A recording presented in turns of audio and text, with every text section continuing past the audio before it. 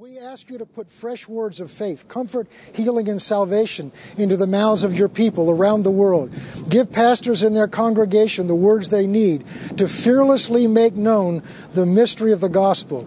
We pray that through this prayer of faith today, fear and worry will lose its grip on our world. We declare, Lord, we ask you to shield us, our families, our churches, our cities, and nations from the ravages of COVID-19. Lord, we ask you to shield all our doctors, nurses, first responders, and vulnerable people from contracting COVID-19. And Lord, we ask you to shield the world from panic and despair as your church boldly proclaims the good news of Jesus Christ in this uncertain time. May people find true comfort and peace in their souls as they call upon your name.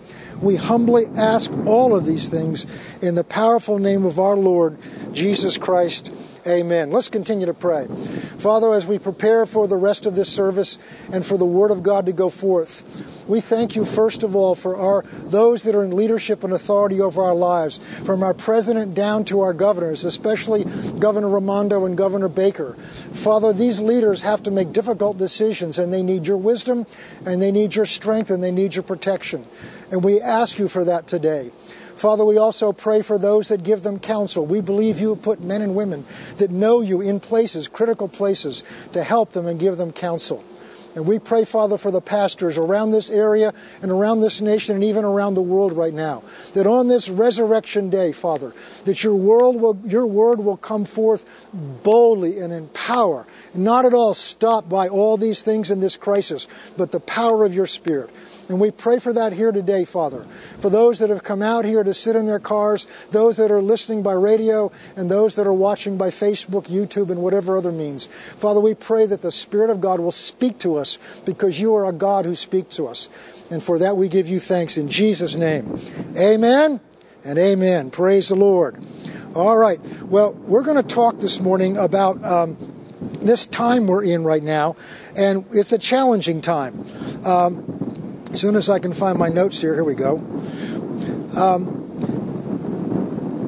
We're living in a time that we've never really seen. In fact, I don't think the world's ever fully seen a time like this. We're living in a time, amen. We're living in a time, I can't find here we go, my notes. That's the one difficulty in using here we go.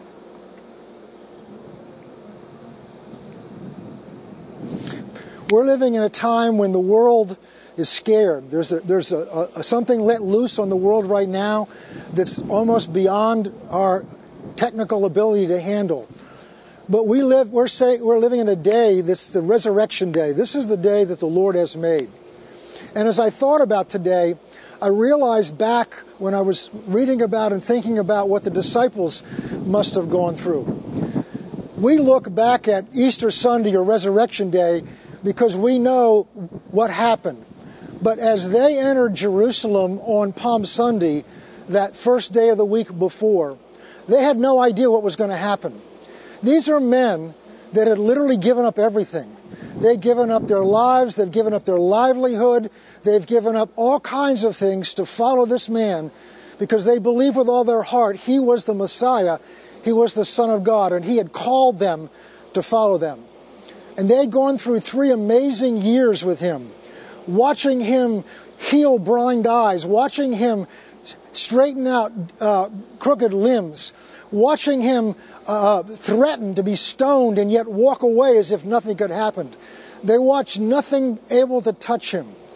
They'd seen him as he fell asleep on a boat going through a terrible storm, and they had seen him speak to storms and tell them to be still and to be quiet. And they marveled at what kind of man was this. And then to me, one of the most amazing things is in the middle of another storm, he comes walking to them on the water. And they were afraid that he was a ghost. And he said, "No, it's I, be not afraid." And he brought the boat safely to the other side. So they were confident. And they were aware that Jerusalem could be a dangerous place at that time. But they entered the city of Jerusalem on that Palm Sunday, and it was a picture of total victory. the people came out in the streets and they laid down palm leaves and they treated it as if he was a triumphant entry of a king. And I imagine what was going through their minds is everything they've given up everything for that is going to come to its culmination, and we're going to see it happen. This is what we have been given this unique spot to see. And as they entered into that week, things suddenly began to change. Jesus began to do some strange things that were not likely to promote his ministry. He goes to the temple one day and he gets angry at the money changers that were out there in the front of the temple. And he doesn't just rebuke them, he goes around and he tips their tables over. And he takes a rope and he makes a cord out of it and he starts beating them and driving them out of the temple.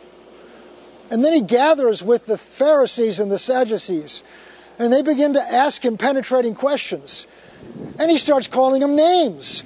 He starts calling them vipers and snakes. He said, you're nothing but a whitewashed sepulcher or tomb full of dead man's bones. And they get very offended at this. And then he begins to tell stories about what the end times are going to be. And these are not comforting stories. These are scary stories. He talks about the temple is going to fall down. These are not stories. These are not actions that are likely to promote a victorious end to this ministry. But instead what gradually happens is the authorities who were already looking for an excuse now realize they have to get rid of this man. And they plan to arrest him. They plan to have one of his disciples betray him. And they concoct this scheme so that they can find some way to crucify him and to get rid of him. And that's exactly what they do. And then Jesus describes what the final judgment is going to be like.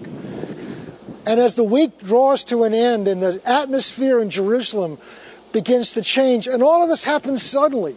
All of this happens in the space of 1 week.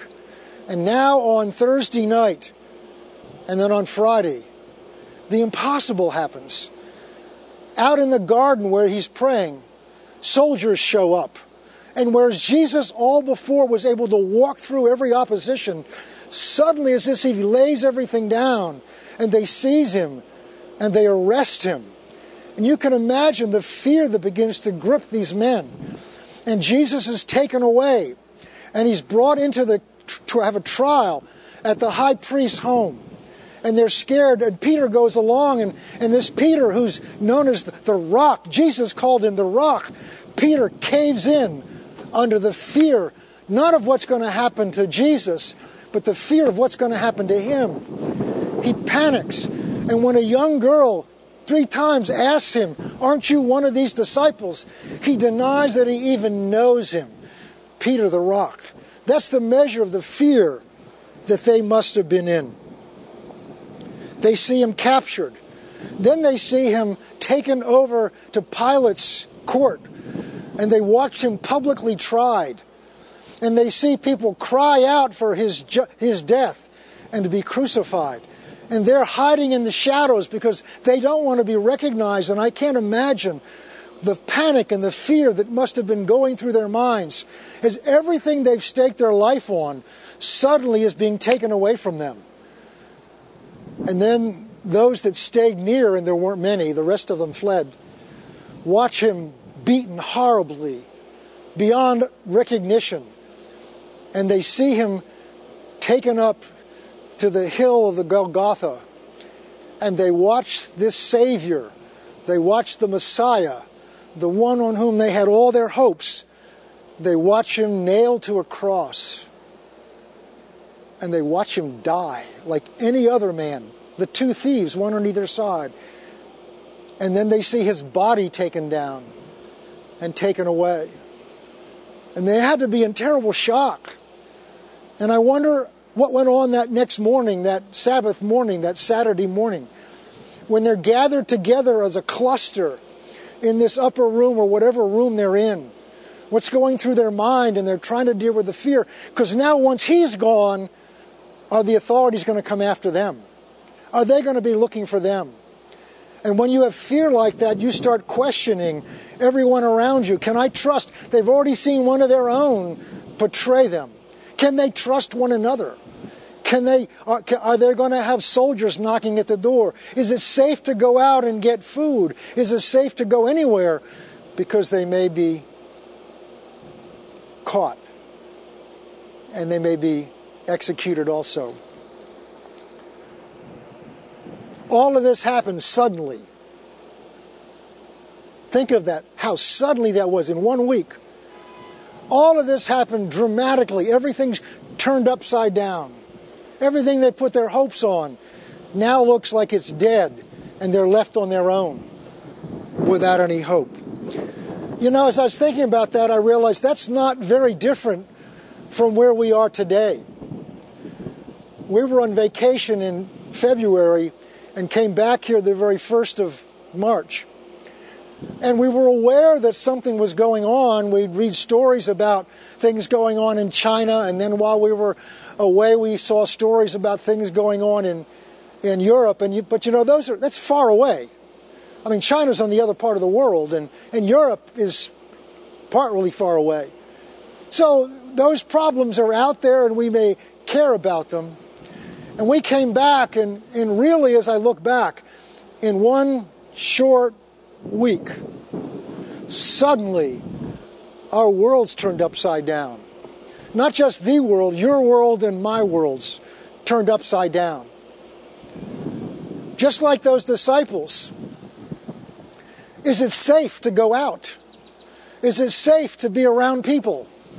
You don't know who you can trust. Have they contracted this virus and don't know they have it yet? They were huddled together in one room together. And we're now forced to be huddled together in our cars this morning, huddled together in our homes. People are dying from a threat that we can't even see. We don't even know where it is right now. I had to have Doug weight this down because I don't know what children have played up in here. So we've got to be careful. What can I touch? And what can I touch?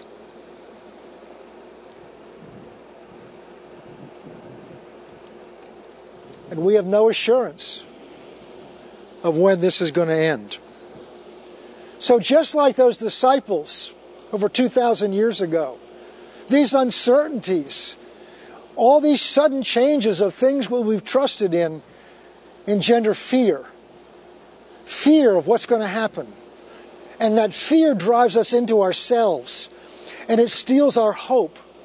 The very things that you may have had planned in your life. Well, for today, many of you had family events planned. Many of you may have had vacations planned. Many of you have had things planned, and school vacations were planned. I know my own family's school vacation plans have been just totally disrupted. Things we were looking forward to, things we were hoping in, have suddenly been taken away from us and suddenly been endangered. And what are we left with? And that can be scary, just as they were afraid. But my friends and my brothers and sisters, we come today to remember that although Friday came and Saturday came, there was Sunday morning when they went out to that tomb. And on that resurrection day, everything changed. It is the most significant event in the history of mankind after the creation and the fall. It's unlike any other event that's ever happened. There have been religious leaders that have started things, such as Muhammad and others, but they've all died. I went and looked at the history of some of them. And in the Encyclopedia Britannica, there's the date they were born and there's the date they were died. And you can go to where their grave is and you can find their bones. Yes, there have been people that have been raised from the dead. There have been people raised from the dead. Jesus raised people from the dead. And on the day he was died, the graves opened and many were raised from the dead. But everyone that's been raised from the dead other than Jesus died eventually, and their bones are in their graves. This man, when he was raised from the dead, he never went back. He's alive today. And he is alive with a body unlike the body that he had when he walked on this earth. Oh, it may look the same, but he's alive today with an immortal, resurrected, eternal body that could walk through walls, that could come and go wherever he pleased, was not subject to decay. It is the day that everything turned around. It was the day when Satan's power and grip over this world was defeated, when the power of sin over our lives was broken. It's the day when his kingdom had to bow its knee.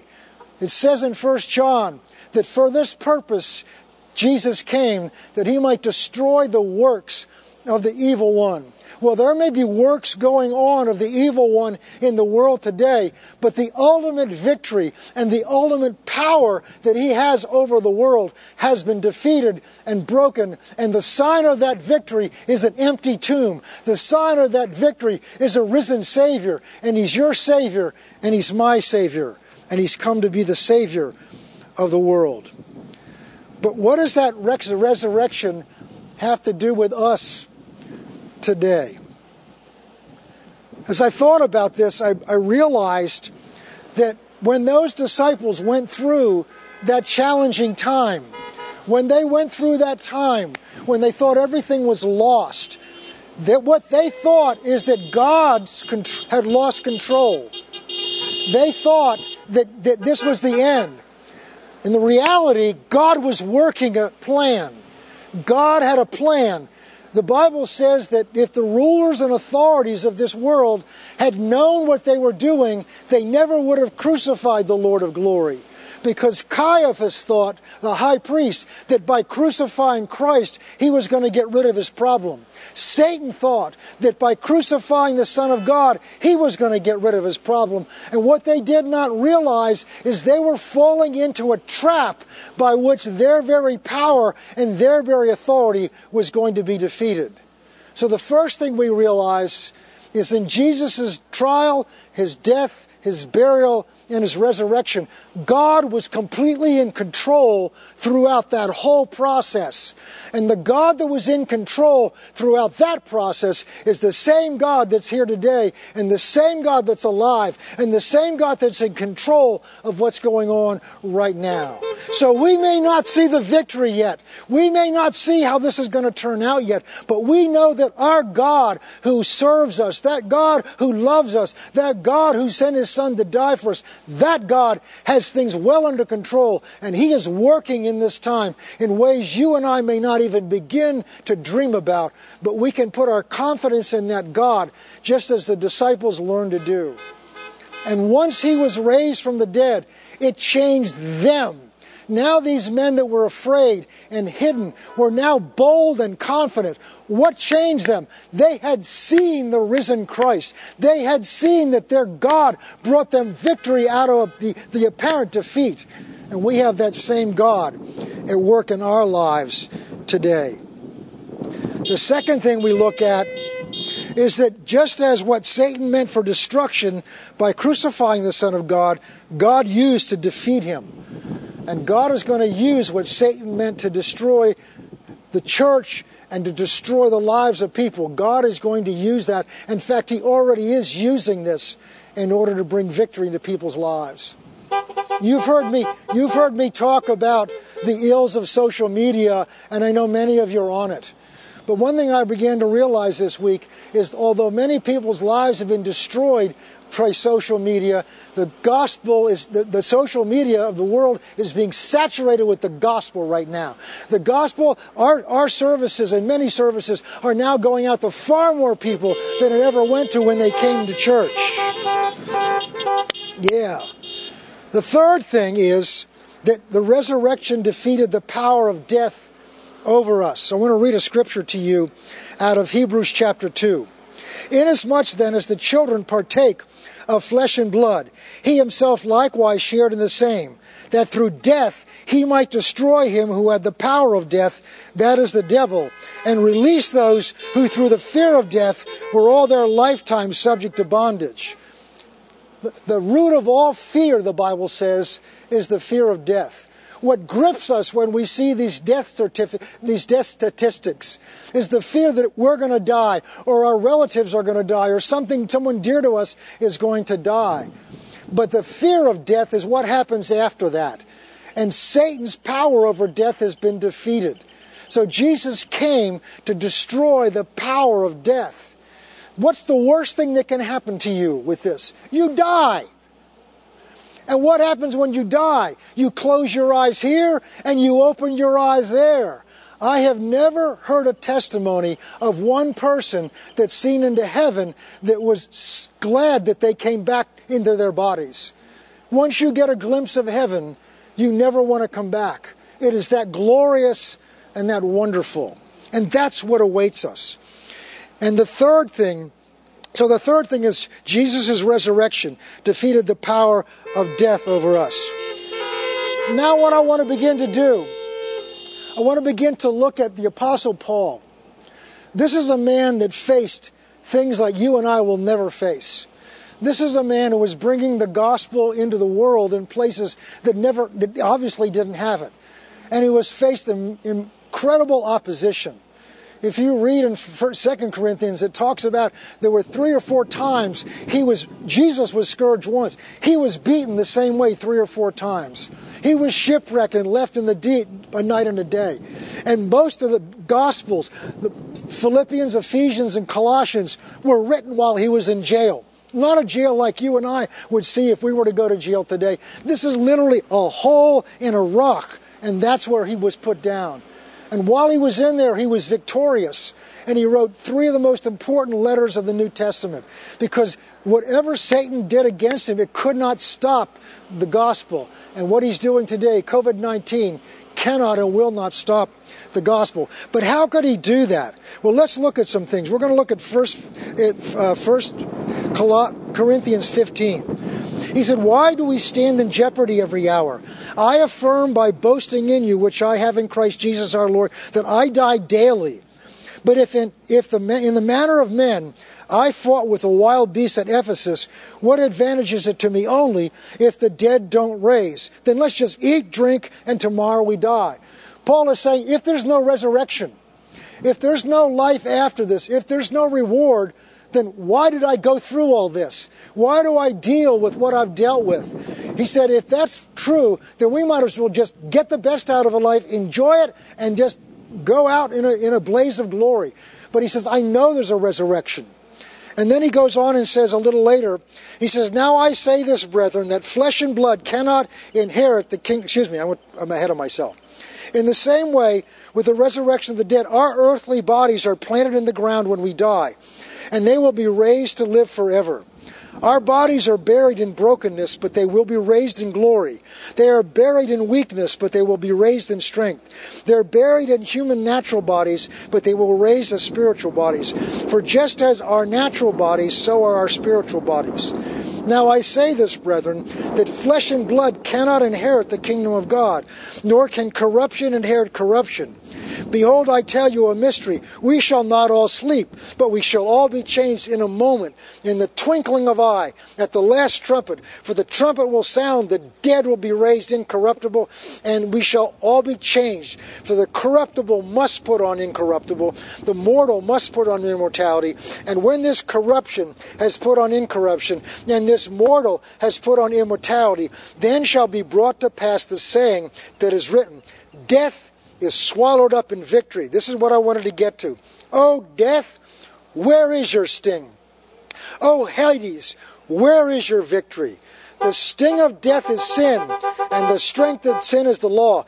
But thanks be to God who gives us the victory through Christ Jesus our Lord. Jesus' resurrection took the sting out of death. When your body breathes its last, I've done this before, and those of you that are on radio, you can't see this, but this is what it's like. It's like taking off your coat and just casting it aside, and you're free. So I say to you today, I say to COVID-19, I say to this virus that's trying to bring fear into the hearts of believers, I say to this virus, where is your sting? Where is the sting of death? because there's victory in death through Christ Jesus. Now Paul goes on. Yeah, amen. Paul goes on to say this. Now he talks to them. Therefore, my beloved brethren, and this is where this whole message leads up to. Be steadfast. Don't be moved. Immovable. Always abounding in the work of the Lord. Be steadfast, because this has no authority over us. Because fear has no authority over us.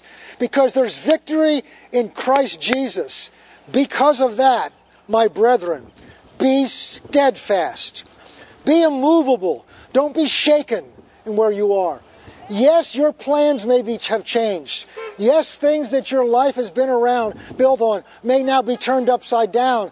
But the Bible says, and you've heard me say this many times, the Bible says there will come a day when everything that can be shaken will be shaken, so that only those things that are of God will remain.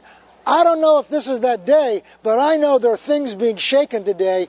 So that means whatever remains is what is of God. And those are the only things that are valuable and eternal. So what do we have today? We have our families. We have one another. We have the relationship that we have with one another, and we have the relationship we have with Christ. You've heard me say many times that there may come a day when all we have is Jesus and each other. But that's all we need. The second thing he says here is in knowing that our labor is not in vain in the Lord. There's a work to do right now. This is not a time to be afraid. This is not a time to panic. This is a time to be bold. God was not taken by surprise in this. In fact, I believe with all my heart, God wants to use this to deepen the commitment of believers. God wants to use this because people are looking for answers now, and the world can't give them. They're doing their very best. They're trying their hardest, but they don't have the ultimate answers. Only God has an answer, and He's the one they're going to have to turn to. So it's going to be a time when people are forced to make decisions, and that's good. There's been so much complacency, there's been so much satisfaction, and there's been so much weakness in commitment, and that's going to end because people have got to know why they're coming to church. You're here this morning because you want to be here. You're here this morning because it means something to you, and that's what God is trying to draw out of us. So I believe with all my heart, and I've heard others say this, when this first hit and this became aware a number of weeks ago, I looked inside myself and began to pray. And instead of fear that started to try to grip me, I felt God on the inside standing up and saying, begin to look inside. I have things for you to do, things for you to say.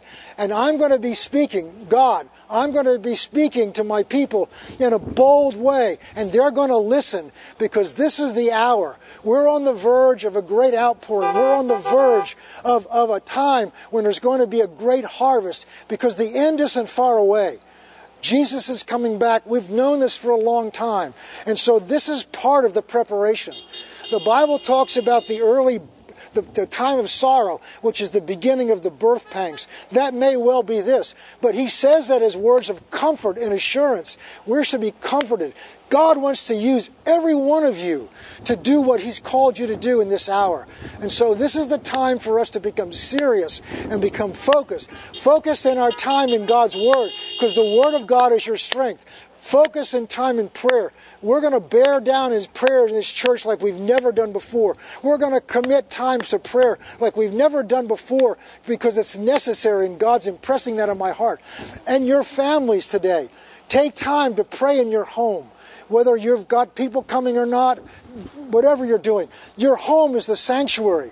On that very first Passover, they gathered in their homes. They didn't gather in the synagogue. They gathered in their homes to celebrate that Passover together. And as they did that, the plague passed over their house. And what followed that was a time of deliverance and a time of victory. And I've heard prophecies that say that's what we're in right now. So use the time that you have clustered together. What Satan meant to separate us is going to strengthen us. He's going to strengthen your families, family devotions, family time in prayer. Another thing is to begin to reach out to people. I know you're doing that. Reach out through the phones, through texting. Check on one another. Care for one another. Pray for one another. And this is going to be a time like we've never seen before. Praise God. Praise God, praise God, praise God, praise God, praise God, praise God. Praise God. What a beautiful sight you are today. I've never preached from a jungle gym before. This is different. Praise the Lord. Well, as we begin to wind down and close this down, I want to share something because I know you're all here and the ones that are coming, I can't see all your faces. But most of you, I believe, are part of... Yeah. Most of you are part of this church. But we have people watching on Facebook and people listening maybe by way of the radio that this victory that I've talked about is something where you're getting excited about it. They may not be able to understand this. They may look and say, what can you possibly see as positive in this?